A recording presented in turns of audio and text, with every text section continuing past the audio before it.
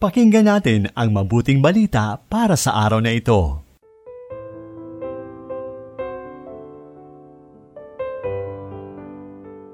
Purihin ang Panginoong Hesus, ang daan, ang katotohanan at ang buhay. Siya ang daan natin patungo sa Diyos Ama. Siya ang banal na salita na nagpapahayag ng katotohanan. Pasalamatan natin ang Diyos sa araw na ito ng Biyernes, 13 ng Mayo. Ipinagdiriwang ng buong simbahang Katolika ang ika-105th year ng pagpapakita ng mahal na Birheng Maria sa Fatima, Portugal. Ang mensahe ng mahal na Birhen sa 3 bata noon, angkop pa din sa kalagayan ng ating mundo sa ngayon. Patuloy na magdasal ng Santo Rosario para sa pandaigdigang kapayapaan, para sa katatagan ng pananampalataya ng mga inuusig na Kristiyano sa iba't ibang panig ng mundo, at mag-alay ng sakripisyo bilang pagbabayad puri sa mga kasalanang nagawa ng tao sa Diyos.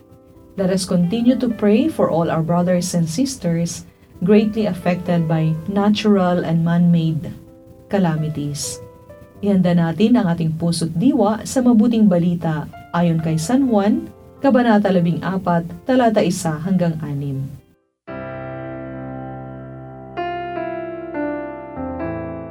Sinabi ni Jesus sa kanyang mga alagad, "Huwag mabagabag ang inyong mga puso. Manalig kayo sa Diyos, at manalig din kayo sa akin. Maraming silid sa bahay ng aking Ama. Kung hindi ko sana sinabi sa inyong papunta ako upang ipaghanda kayo ng lugar. At kapag nakapunta na ako at nakapaghanda ng lugar para sa inyo, muli akong darating at isasama ko kayo para sa aking sarili, upang kung saan ako naroroon, gayon din naman kayo. At alam nyo ang daan sa pupuntahan ko." Sinabi sa kanya ni Tomas, "Panginoon, hindi namin alam kung saan ka pupunta. Paano naming malalaman ang daan?" "Ako ang daan, ang katotohanan at ang buhay. Walang sinumang nakalalapit sa Ama liban sa pamamagitan ko." Narinig natin sa Ebanghelyo na inaliw ng Panginoong Hesus ang kanyang mga alagad at tiniyak niya sa kanila na siya ang susi patungo sa Ama. Sinabi niyang, siya ang daan, katotohanan at buhay.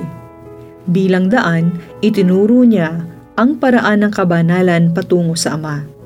Daan na punong-puno ng pagsubok pero nakapagpapalakas ng loob dahil lagi siyang pumapatnubay.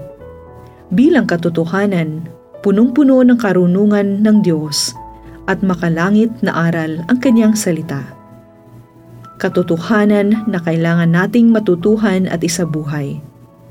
Inialay niya ang kanyang sarili upang makamit natin ang buhay na walang hanggan. Inialok niya ang kanyang sarili bilang tinapay ng buhay at buhay na tubig. Tiniyak pa niyang ang kanyang katawan at dugo ang ating kaligtasan. Kaya't patatagin natin ang debosyon kay Jesus bilang daan, katotohanan at buhay. Magagawa natin ito sa patuloy na pagsisikap na magkaroon ng matibay na paninindigan sa moral na pagpapasya at pag-uugali. Ganon din ang patuloy na pagkilala natin sa sarili at pagtuklas sa tunay na layunin ng Diyos sa paglikha sa atin. Sino ako? Bakit ako nilikha ng Diyos? Paano ko mapapabuti ang aking pakikitungo sa aking kapwa? At ang makaugaliang pagbasa at isabuhay ang nilalaman ng banal na Biblia. Isa ring mabisang paraan ang debosyon sa banal na misa na makapagbibigay sigla sa ating kalooban at nagbibigay buhay sa ating kaluluwa. Kung magagawa natin ito ng tapat, sisikaping itanim sa ating kalooban at maging bahagi ng ating buhay.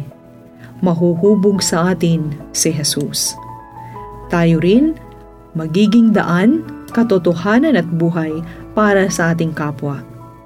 Di ba't kay ganda kung tayong lahat, tapat na magagampanan ang ating bukasyon na maging tagapamagitan sa isa't isa tungo sa Diyos Ama?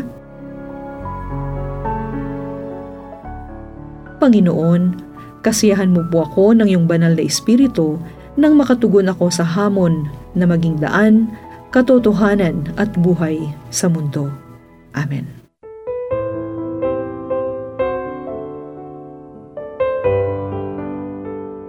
Inyong napakinggan ang mabuting balita para sa araw na ito. Hatid sa inyo ng Paulines Radio.